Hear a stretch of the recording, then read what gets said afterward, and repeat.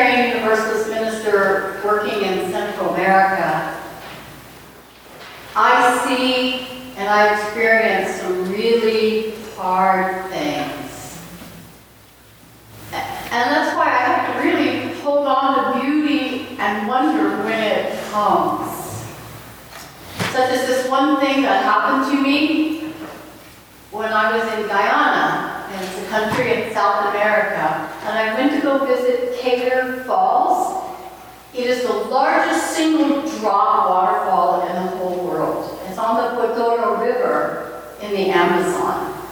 And I went up to the falls and I was transfixed. The height, the roar, the mist, the rainbows.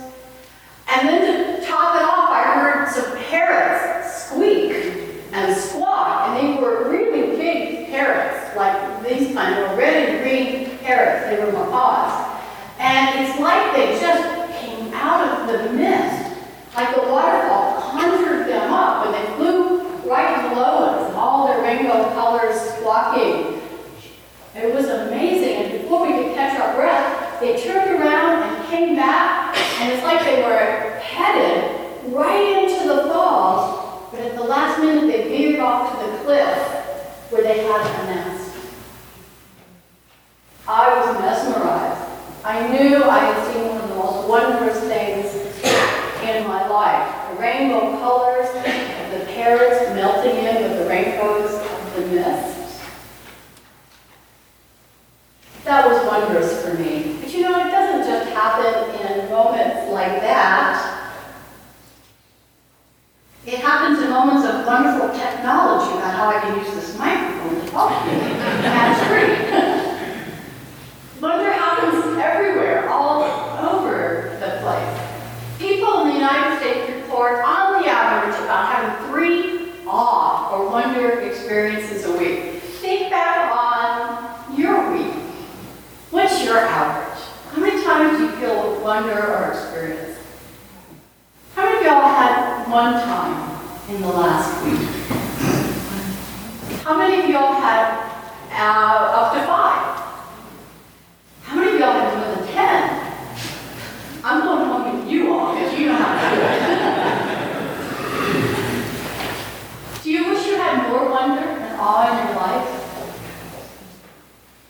No matter how you answered that, it's good for all of us to cultivate wonder. It's just really good for us. And why is that? Well, to answer that, we sort of need to think about, well, where does wonder come from? Why is it part of the human experience? And, well, the answer is nobody really knows. But we know it comes from way back. Jane Goodall, who studies chimpanzees in Africa, tells the story about when she saw a lone male chimpanzee come up to a waterfall. The jaw dropped, the hair came up on the chimpanzee, started to dance and throw things and hoot and holler and point, and then just stood transfixed, looking up at the waterfall. Jane Goodall and other biologists have seen this go on with other individuals, and so she thinks maybe it's some kind of nascent spirituality in our simian cousins. Wonder helps pull us out of ourselves and go towards that which is good for us. It works like other emotions. Our emotions are motivators to help us move towards what is good for us and to move away from what's not going to be good for us. And the classic example is that of bears. Or at least it's a classic example for those of us who have lived in Alaska. It seems like everything can be boiled down to bear metaphors or stories. So in Alaska, where we have outdoorsy place, there are people who will not go outdoors. They're too afraid of bears. You know, they're like everywhere. And so fear keeps them from going out. And then there are other people who are so in love and so wondrous of bears, they actually stalk them through the high grass to get an image of a bear. And maybe won't even run away when a bear comes out. What wonder helps us do, working with other emotions, it gets us out of the house towards that which is good for us. But it balances so we don't go out and overdo it and become lunch. Or if it's early in the morning, we're toast. That's the last pun and we're done. So what wonder does is it opens up a world of possibilities for us. It helps us live in a world, a real world, the reality. Beauty is all around us and we're part of it. And wonder also helps us live with another reality, a really harsh reality. That there's disappointment and illness and death and suffering on a mass scale. Wonder helps balance that. And if we didn't have wonder, we would withdraw. We wouldn't engage. Our lives wouldn't be as vibrant and deep and intimate. Such as one study they did with teenagers. They took them out rafting. And a week later, they were able to test the teenagers, and they found out they were much more engaged in life, and they were much more curious about what was going on for them. That wow experience really got them. Wonder also lowers our depression, and it decreases inflammation in our body. Wonder and awe are also really good for our pro-social behaviors, such as humility, generosity, and empathy. Having a wonder experience helps us empathize with other people, which makes them like us and trust us, and our relationships are better and our health is better. Wonder also helps us feel connected to all of life, and our separate self just melts away, and we become present to what's going on here and now. And studies show even if you write about write about awe and wonder, you become more generous just writing about your experiences. And this empathy isn't only for our own kind, it's for other species as well. So yesterday in our Nurture Nature retreat, that's what we were doing. We were nurturing one another and the wonder of life so that we could grow our empathy for ourselves, yes. And also empathy for the many other species on this planet, and then to react compassionately out of that wonder and that empathy. As a Unitarian Universalist minister, I am the facilitator for a national program that's called the First Principle Project. And what we do in that is we ask what it would be like for Unitarian Universalists if we change the first principle from the inherent worth and dignity of every person to the inherent worth and dignity of every being. Basically what this project asks is what would it feel like to live as if you were in love with life? There are so many ways to grow that love of life, but wonder and empathy are just two of the ways. There are hundreds. As the Sufi poet Rumi said, let the beauty that you are be what you do. There are hundreds of ways to kneel and kiss the ground. I would like to just suggest 4 this morning. How do we nurture wonder? Well, the first one, just get out there. I mean, nature is in here. Go out into nature. Go have a wow experience. I was leading a multi-generational bird tour in New Mexico. And the families and the parents came, and the children didn't really seem to know what to do with themselves, especially little Joey. Joey's mother had an addiction to crack cocaine, and he was born addicted to cocaine. So he had troubles relating to people, resonating, modulating his emotions, connecting. So there's Joey and the other children. We're going around on the bird tour, and we come across this sparkling blue lake, and there's snow geese. Thousands of them on this lake. They're bright white birds, and so the sun and the glare of the white feathers is amazing. And then something spooked the birds, and they all took off. The sound of those wing beats just thrummed in our beings, with our hearts. And the children went ballistic, especially little Joy, like that chimpanzee in the waterfall. Joy jumped up and danced and pointed and screamed wanting to connect and share with that wonder. Nature experiences, like the snow geese, are full of things that startle us and surprise us, and that's part of the awe and wonder. Jim Austin, who is a friend of mine, he is a neuroscientist that studies these things and explains what goes on in the brain when you go out in nature. And he says to be startled with something different or have involuntary attention, you just don't know what's going to happen, what you're going to look at, does something to our brains. And he's mapped it out with MRIs, and he says we somehow integrate. We put our different parts of our brains together. We have a chance to be more mindful and more present. And he said, not only is getting out in nature good, but a very specific kind of getting out in nature. He says, look up. Something goes on in the brain in one of the parietal lobes that really flashes integration and mindfulness. And he says, even he thinks it's more if you look to the right. And he explains the story, or this mechanism, by telling a story of something that actually happened to me many years ago in Guatemala. I was walking in the farmlands where we had a parrot conservation program, and it was not the breeding season, so there weren't many parrots around. I was walking with my friend who was a native Guatemalan. And so we were just chatting. It was early in the morning. And we come up near one of the few remaining forest edges in Guatemala. And at that point, he's talking to me about his love for Mary and Jesus. And I find myself kind of withdrawing and disconnecting. I didn't know what he wanted from that. I didn't know he was proselytizing. And just as that's all happening, as the sun pokes up out of the misty treetops, and a flock of parrots goes boom and takes off squawking out of the treetops. The next thing I knew, I was on the ground sobbing. I'm a scientist, we don't do this. But the awe and the wonder was so great, I could not stand up. Yeah, I was a little embarrassed.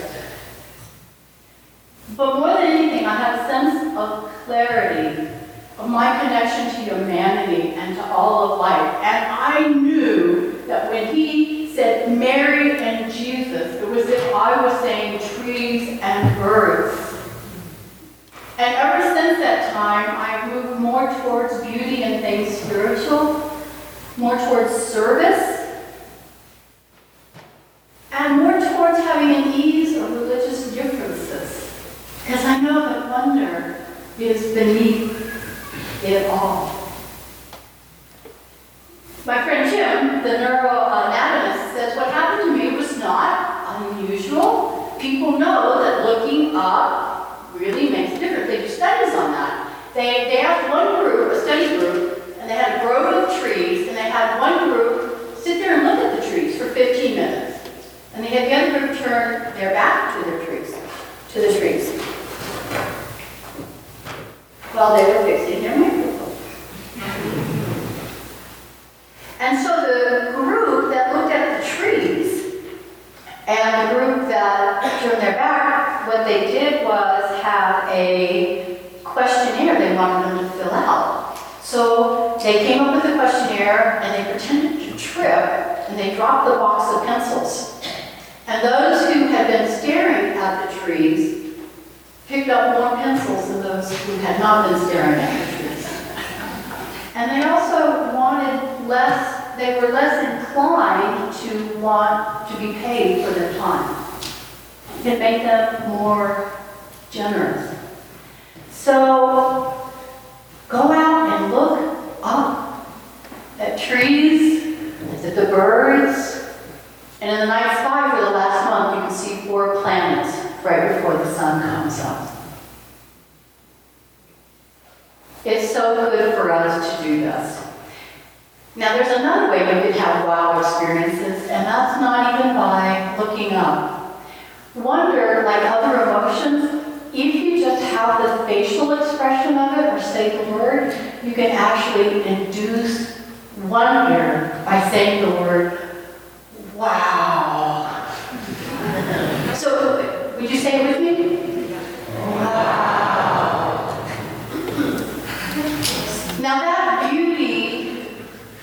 out there is actually everywhere in ordinary life.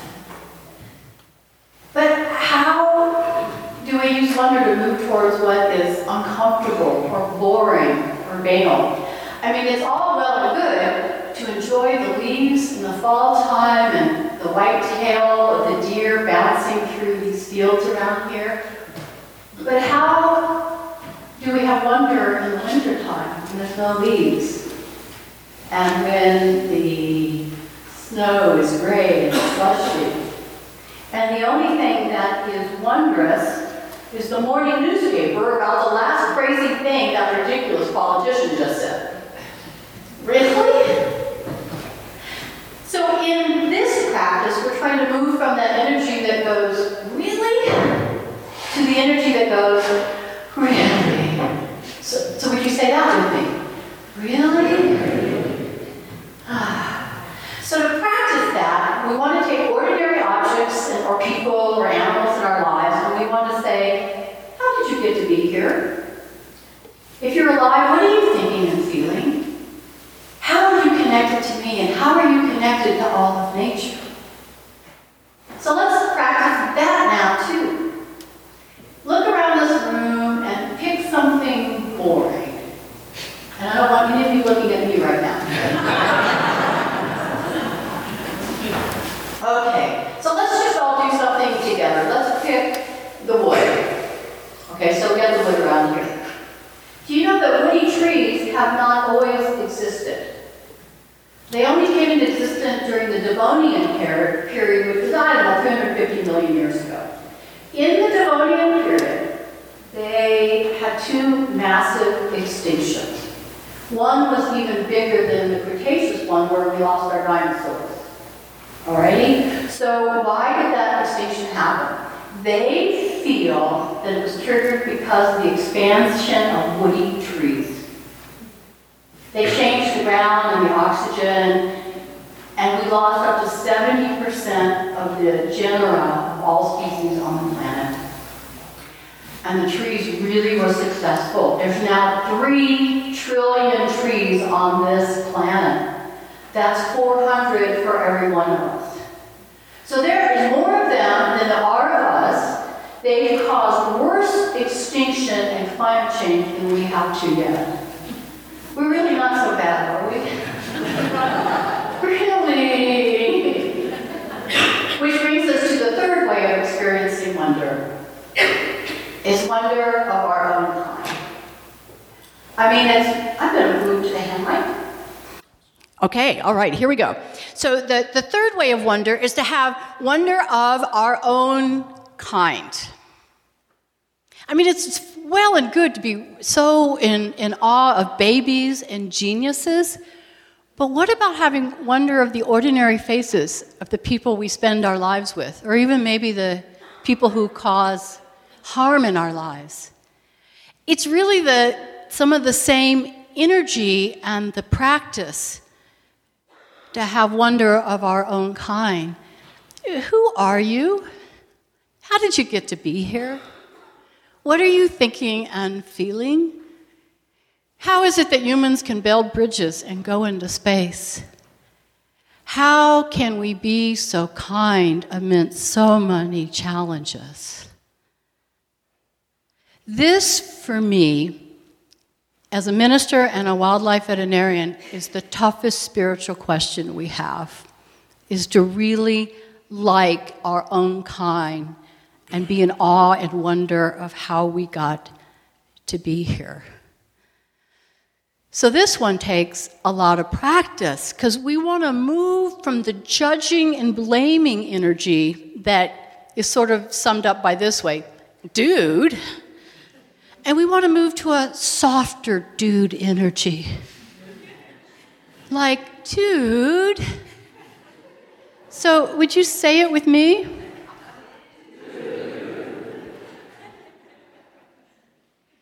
And that beauty that is in other people is in us. How did we get to be here? What are we thinking and feeling? And if we can't be in awe and wonder of ourselves, it's really hard to do it with the rest of life and to connect. But we so often aren't giving the messages that our internal chatter in our lives are wonderful. So we have to practice this one a lot. So the way to practice this is just to go, I'm good. Okay, would you say it with me? I'm good. Okay, so putting it all together, it would go like this. Wow, really? Dude, I'm good. So would you say it with me? Wow, really? Dude, I'm good. It's in our nature to nurture. Our nature, yours, theirs, the earth. Let us do it for our sake and for this beautiful Blue Boat home and all the life we share.